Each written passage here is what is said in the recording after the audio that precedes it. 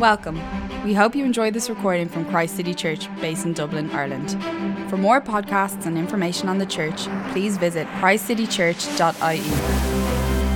Thank you for listening. Malachi 2:1-9 is, and now your preaders, this warning is for you.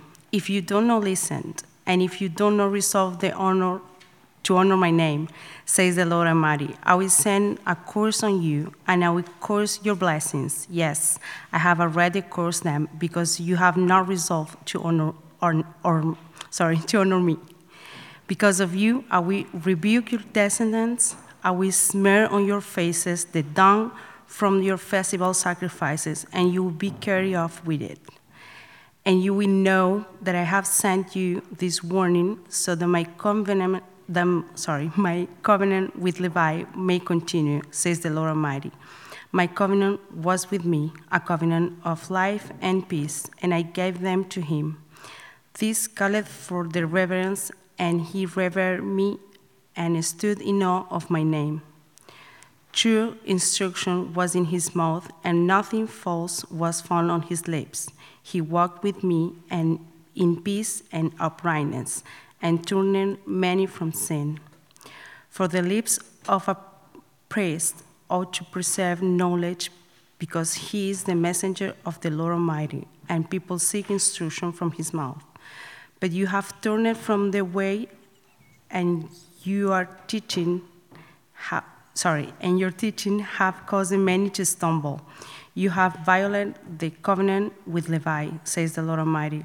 So I have caused you to be despised and humiliated before all the people, because you have not followed my ways, but you have showed partially in matters of the law. So as Matthew comes, I'm going to pray for him.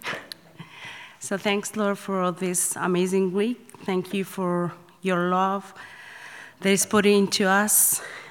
Thank you for Maffy, who is bringing the word, and I just pray that you can open our mind, our hearts, and our ears to hear what you have to tell us today, and help us to just turn it into fruits of life into us. In Jesus' name I pray. Amen. Amen. Good afternoon, everyone. It's good to be here. Very soon we are going to be on the 21st of June, which means that it's the longest day of the year, and then the nights are going to begin to close in on us. So between now and then, let's just enjoy the long evenings before it gets quiet again. So listen, we are in the book of Malachi. We're going to take a 6-week series. This is the second week.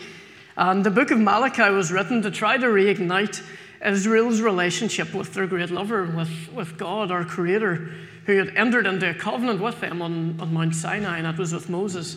And you can read all about that in Exodus. And so around 100 years have passed since the excitement of the new start, since Israel came back from Babylon. They were in exile in Babylon. They came back to Jerusalem.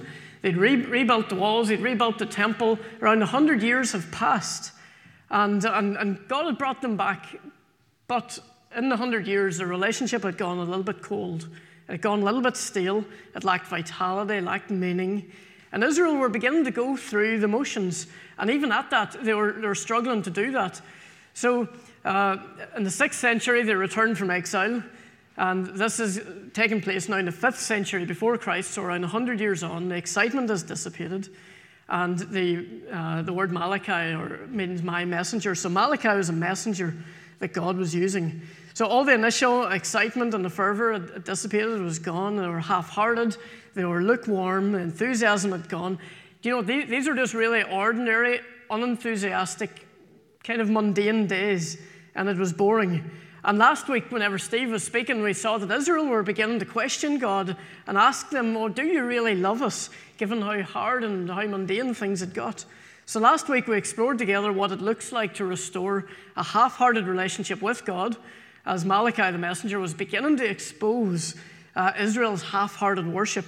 And then this week, Malachi is turning his warning and a rebuke toward Israel's priests, towards Israel's leaders. And he speaks to them a really tough word, and this would be tough for us to hear as well today. So it's not an easy word, it's a tough one, it's a tough passage that Yomar has just read. And Malachi pulls no punches. And he shows them that this half-hearted worship will inevitably invite God's judgment upon them. But we saw this little example with Levi that we're going to explore, that wholehearted worship enjoys God's presence.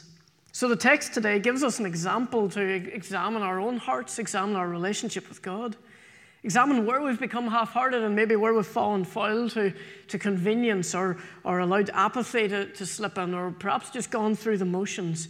And it's an opportunity to ask God to revive us, to reignite us, to draw us closer to himself again. And so the challenge then today, and the challenge in our mundane days, is that will our lives make Jesus Lord of all or no Lord at all? So this isn't just a challenge for Sunday, this is a challenge for Monday. Will our lives make Jesus Lord of all or no Lord at all? So half-hearted worship invites God's judgment. You know, in Malachi 1, God calls out Israel for their half-hearted worship. If you look in the Bibles, if you've got a Bible, please keep it open, page 720, 721, and we'll get down through the passage. Malachi calls out Israel for their half-hearted worship. They hadn't honored God, but in fact they'd shown contempt for his name. They'd offered blemished, lame, blind animals. They were offering God the dregs, the very worst. They were offering God the afterthoughts. They were cheapening their worship of God to the point that he says in Malachi 1 that it is even a burden to them. What a burden. And remember, all the way back in Exodus, God had rescued Israel from slavery, from the hands of the Egyptians hundreds of years before. He'd rescued them. He'd provided for them 40 years in the desert. He'd led them from the desert into the promised land. God had given Israel his law at Sinai. They were his people and he was their God. They were called to love the Lord their God with all their heart, with all their soul, with all their mind, with all their strength. They were to be God's treasured possession, so deeply loved and valued above all else. They were to be God's kingdom of priests. They would meditate the presence of God to others, and they would represent others before God. They were to be a holy nation. They were to be set apart above all the other nations so that all these other nations could see God for who he really was. You know, Israel had a holy calling, and so do we. But yet here in chapter 2, Malachi's indictment of them really strengthens, and it's then directed towards the priests, towards Israel's leaders. And ultimately, they have forfeited the holy calling that's been upon their lives. And in fact, the blessing that God gives Abram in Genesis 12 has now been reversed. So look, Malachi chapter 2, verse 1. And now you priests, this warning is for you. If you do not listen and do not resolve to honor my name, says the Lord Almighty, I will send a curse on you, and I will curse your blessings. Yes, I have already cursed them, because you have not resolved to honor me. You know, Israel have broken their side of the covenant yet again. They've lost their first love. They've turned their back on the God who loves them. And look at verse 3. Because of you, I will rebuke your descendants. And look at these words. These are insane.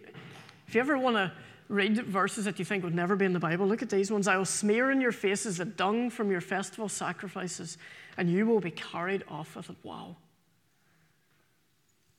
You know, before the priests could sacrifice the animals, they would have had to cut out the internal unclean parts. They would have to carry them outside the camp. They would have to burn them. They'd wash and they'd change their clothes, and then they'd come back in. That was their normal ritual in order to get rid of the unclean things. But God is saying that he would smear that across their faces. He would make them as unclean as the unclean parts. And so they would be carried out to the rubbish heap with them. And so obviously this is figurative language. It's not literal, but what God was saying is that he is declaring these priests completely unclean. And as a result, they're not allowed in the sanctuary. They're being removed from God's presence. And the problem wasn't the festivals. The problem wasn't the rituals. The problem wasn't these structures, but it was the motivations and the attitudes of their hearts. God removes his blessing from us where there is half-hearted worship. When we're going through the motions, we're turning up and we're ticking off a box. And this half-hearted worship invites God's judgment whenever we don't resolve to honor God's name like Israel. Whenever we offer God the second best. Whenever we're going to see this, whenever we compromise in the truth of God's words. So verses 1 to 3 gives us this picture of judgment is coming. And if you want to look at verses 8 and 9, it's really, really sad, because In chapter 1, the priests were prostituting the sacrifices by offering second-rate animals in chapter 1. But we see now in chapter 2 that not only were they doing that, but they were failing to teach the truth of God's law. And as a result, they caused many people to stumble. Look at verse 8. And they were willfully leading God's people astray. Verse 9 tells us about the specifics of what's going on. So in verses 1 to 3, we hear about judgment, but in verses 8 and 9, we see the specifics of that. What were they doing? They were showing partiality to others, full of double standards, full of hypocrisy. So they're compromising on the very thing they were called to do. Priests in the Old Testament were called to offer sacrifices to God on behalf of the people, and they were also to teach the people the truth of God's law. And you know, it would be so easy for us to level criticism at these priests from where we sit right now, but so often it's not all that different in our own lives. We know who we're called to be, but yet we fall short of God's glory so often. We heard that in Isaac's call to worship. Often our worship of God can be so fickle. And if we're really truthful, we prefer to worship other things. We prefer to set our heart on other things so often. We often choose comfort. We choose convenience. We often set our affections on something else. And usually that's ourselves. Whatever it is that makes us happy, whatever it is that makes us comfortable, whatever it is that's convenient for us. As a half-hearted worship invites God's judgment, and He removes His blessing from us, and we can no longer enjoy the sweetness of His presence.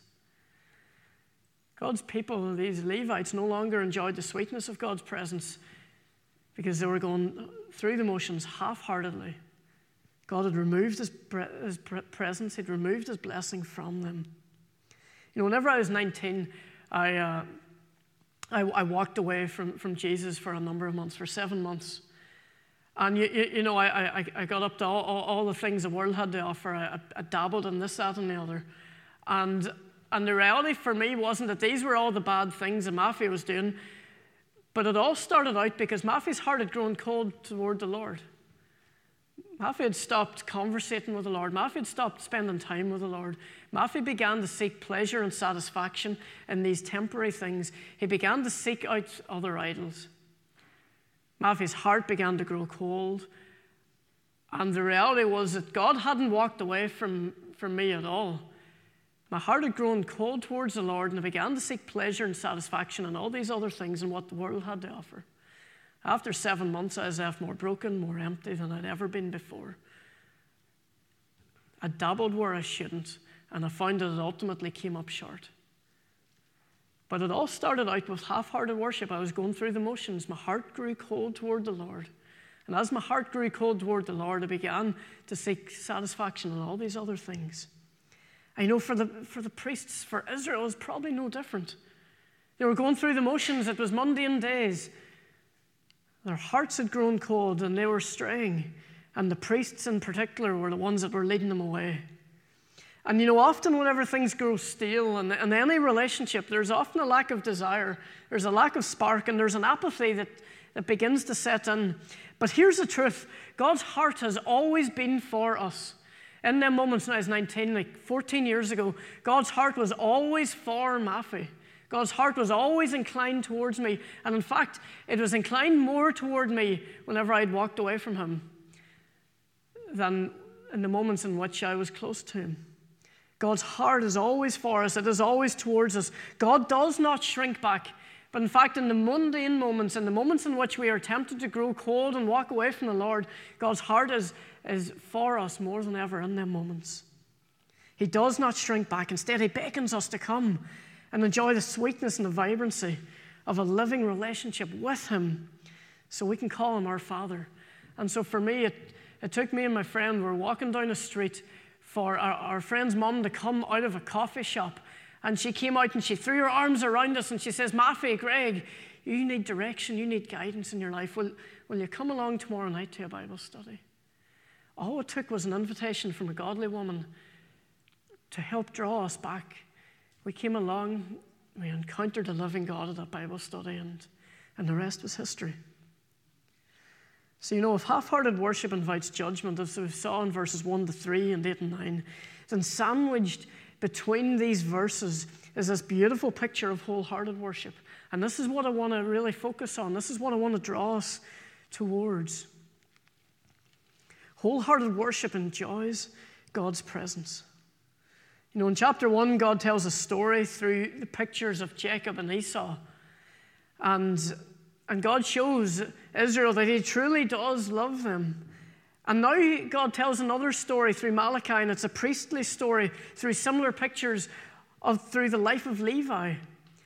So the Levites were the priestly line in Israel. So whenever God's people entered the promised land, each of the tribes were allotted an inheritance. So it is a portion of land to settle in and to steward. Each of the tribes got a portion of land except the tribe of Levi. The Levites were called to be priests, and their inheritance was the Lord himself. And they would serve the people. They were set aside for a specific purpose. They got no land, but they were spread across all of the promised land, and they were to serve the people. The priests were to guard the temple. They were to ensure that no unclean thing entered in. They were to offer sacrifices. They were to teach God's people the law on behalf of God. And if you look at verse 4, Malachi is saying, and you know, and you will know that I have sent you this warning so that my covenant with Levi may continue, says the Lord Almighty. My covenant was with him, a covenant of life and peace, and I gave them to him. This called for reverence, and he revered me and stood in awe of my name. You want to know what wholehearted worship looks like? And look at the awe of Levi. He revered me and he stood in awe of my name. Malachi looks to the inner life of Levi. You know, before ever talking about what Levi does, Malachi looks to who Levi was. Malachi looks to the heart, his inner life. You know, in wholehearted worship, our inner lives reflect Christ. In wholehearted worship, our inner lives show Jesus to be our center of gravity. You know, Jesus said in Matthew 15, you see it on the screen, and he says about the Pharisees, these people honor me with their lips, but their hearts are far from me. They worship me in vain. Their teachings are merely human rules. They're going through the motions. But look at verse 10. Jesus called to the crowd and said, listen and understand, what goes into someone's mouth does not defile them, so it's not what they eat that defiles, but what comes out of their mouth, that's what defiles them. Who you are always makes its way out of you. What comes from the heart is what defiles. Or maybe Matthew 26. Jesus says in the Sermon on the Mount that no one can serve two masters. Either you will hate the one and love the other, or you'll be devoted to one and despise the other. You cannot serve both God and money. You can only set one thing as a true center of gravity. Everything else is going to rotate around it. So Levi had welcomed God into that space. Look with me at verse 7. See these words? It says, he walked with me in peace and uprightness. Levi had welcomed God into that space. In the center of Levi's heart was the place where God dwelled. You know, in the Pursuit of God, a short book by A.W. Tozer in the 1940s, Tozer says it so well. He says, in the deep heart of man was a shrine where none but God was worthy to come. And this was before the fall. Within him was God. Without or outside of him was 1,000 gifts which God had showered upon him. But sin has introduced complications and has made those very gifts of God our potential source of ruin to the soul. Our woes began when God was forced out of his central shrine and things were allowed to enter. Within the human heart, things have taken over. Men have now by nature no peace within their hearts, for God is crowned there no longer. But there in the moral dusk, stubborn and aggressive usurpers fight among themselves for first place on the throne. This is not a mere metaphor, but an accurate analysis of our real spiritual trouble. You know what Tozer is saying, that in each and every one of us, there is a war that is raging. What will take center stage? What will sit on the throne of my heart? What will rule and reign where everything else is going to be subjugated to it? What is gravitational pull, whereby everything else gravitates around it? Are you ultimately defined by your ethnicity? Are you ultimately defined perhaps by your job? Maybe it's your political persuasion. Every 5 years when the elections come around, that's what really comes out. Maybe it's your sexual orientation. Or perhaps maybe it's what other people think of you. You're defined by what other people think of you. You know, mundane days are going to expose where our center of gravity really is. Will we make Jesus Lord of all, or will he be no Lord at all? And Levi, because God was on the throne of his heart, stood in awe of him. Levi stood in awe of God because God was placed there in the center. Because of who he was, look at what he does. Let's look at what Levi does. We saw who he was. We saw that God is on the throne of his heart. Look at verse 6. True instruction was in his mouth, and nothing false was found on his lips. He walked with me in peace and uprightness, and he turned many from sin. For the lips of a priest ought to preserve knowledge, verse 7, because he is a messenger of the Lord Almighty, and people seek instruction from his mouth. You know, Levi was a godly model, but Levi couldn't turn the hearts of the people toward God. Under the Old Covenant, Levi offered sacrifices first for his own sin and then for the sin of God's people. Levi couldn't transform the heart. Levi couldn't transform the inner heart, the inner life in other people. Sure, he could follow God closely. Sure, he could be a good model. But he hadn't the power to transform the inner life in God's people. And this is where I want to cast our gaze away from Levi and away from Malachi onto what I would call the true and better priest. There was one who would come 400 years later. One who would fulfill the law. One who would supersede the old covenant. One who would establish a new covenant in his blood. And the writer of the Hebrews says of Jesus Christ, he says these words, Hebrews 7. In verse 23, now there have been many of those priests, i.e. Levi and so on, since death prevented them from continuing in office. But because Jesus lives forever, he has a permanent priesthood.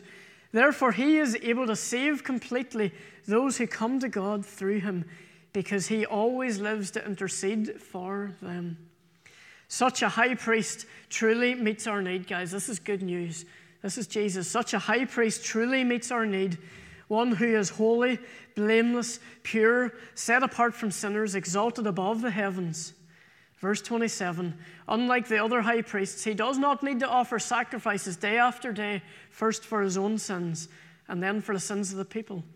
He sacrificed for their sins once for all when he offered himself. Amen. Amen. Church, Jesus became our true priest. Jesus became our true mediator between us and God. God could completely say of Jesus that true instruction was in his mouth and that nothing false was found on his lips. Jesus walked with him in peace and in uprightness. And he turned many people from sin, and he still does. You know, Jesus was a better Levi. Jesus became the mediator of a better covenant. He became our great high priest. Jesus represented us before God, and he mediated the presence of God to us. While we were still sinners, Jesus died for us. Jesus was judged for our half-hearted worship. Jesus knew how half-hearted our worship would be at times. He knew how fickle we would be at times, and he still went to the cross for you and I.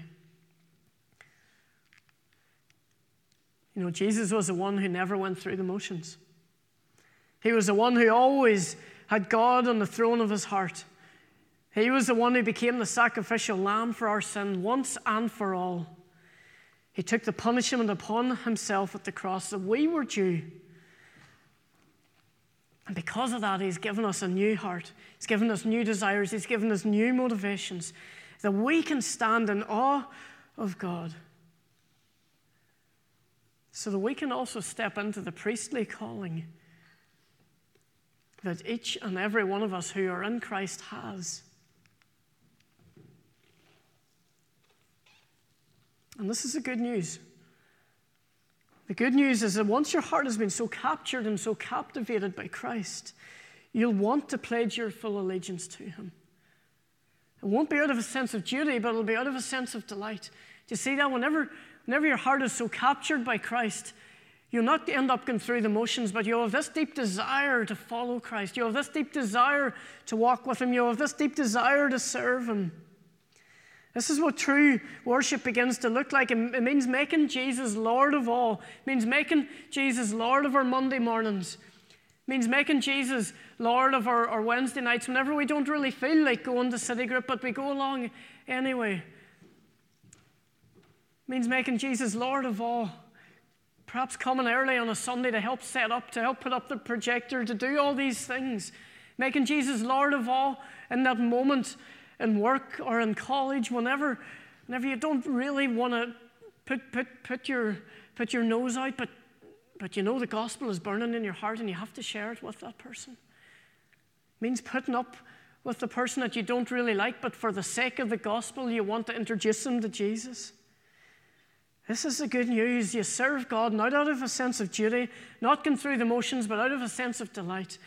Because I tell you this, if you want to serve God by going through the motions out of a sense of duty, that'll last only for a few weeks, maybe give you a year, and then you'll catch yourself on it and you'll run away. You begin to serve God out of the overflow of a heart that loves Him. Oh, wow. The transformation is unbelievable. The transformation is something else. So the central place that God changes us is not our actions, it's not the hands, it's at the motivations of the heart. It's the motivations of the heart. A new lifestyle flows from a heart that's been renewed in its love for God. So significant behavioral change flows from significant motivational change. And look at the so that. And this is key. This is for all of us. So that we can want to spend time with God. So that we can delight in His Word. Whenever we want to spend time with God, we long and we hunger for His presence. We do whatever it takes. We stick the 7th of July in our calendar so that we can get to the half night of prayer. We set aside them 5 hours because we want to dwell in the presence of the Lord with other believers. We delight in His Word. We feast on it. We can't get enough of it. We make decisions for the good of His kingdom, not just for our comfort and not our convenience, but for the good of God's kingdom. And we experience through the Holy Spirit God's affections for us. We enjoy the sweetness of God's presence. We enjoy His tender embrace. We enjoy His grace that draws us towards Him. We enjoy His pleasure towards us as a loving Father. And it's as our hearts are captivated by Christ and so radically transformed that we then begin to fulfill this priestly calling that's on each and every one of our lives.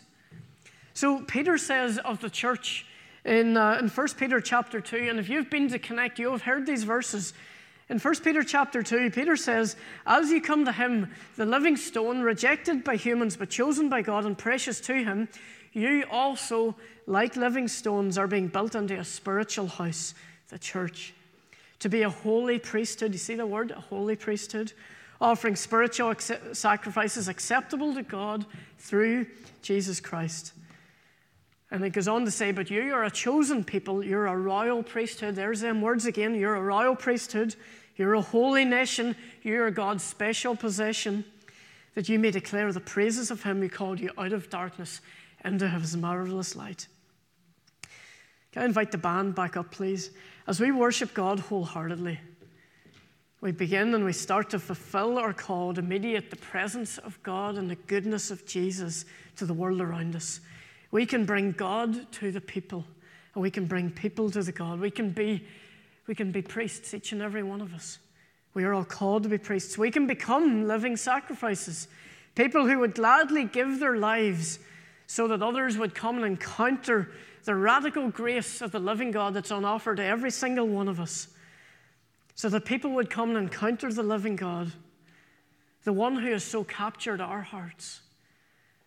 So on mundane days, may our lives make Jesus Lord of all. If you're able, will you stand with me? I'd love us to respond and worship. We saw in the first 3 verses and the last 2 verses what it looks like to be judged for half-hearted worship, but we saw the beauty of these 3 middle verses of what wholehearted worship looks like. And may that be the case for us as we lift our gaze and lift our eyes onto the Lord. King Jesus, we crown you as King. We crown you as Lord of all. And we recognize, Lord, that so often our worship has been fickle, it has been half-hearted.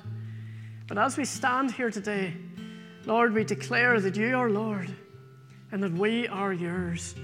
Father, I pray that our hearts would be so captivated by your grace all over again, that our days would be set apart for you.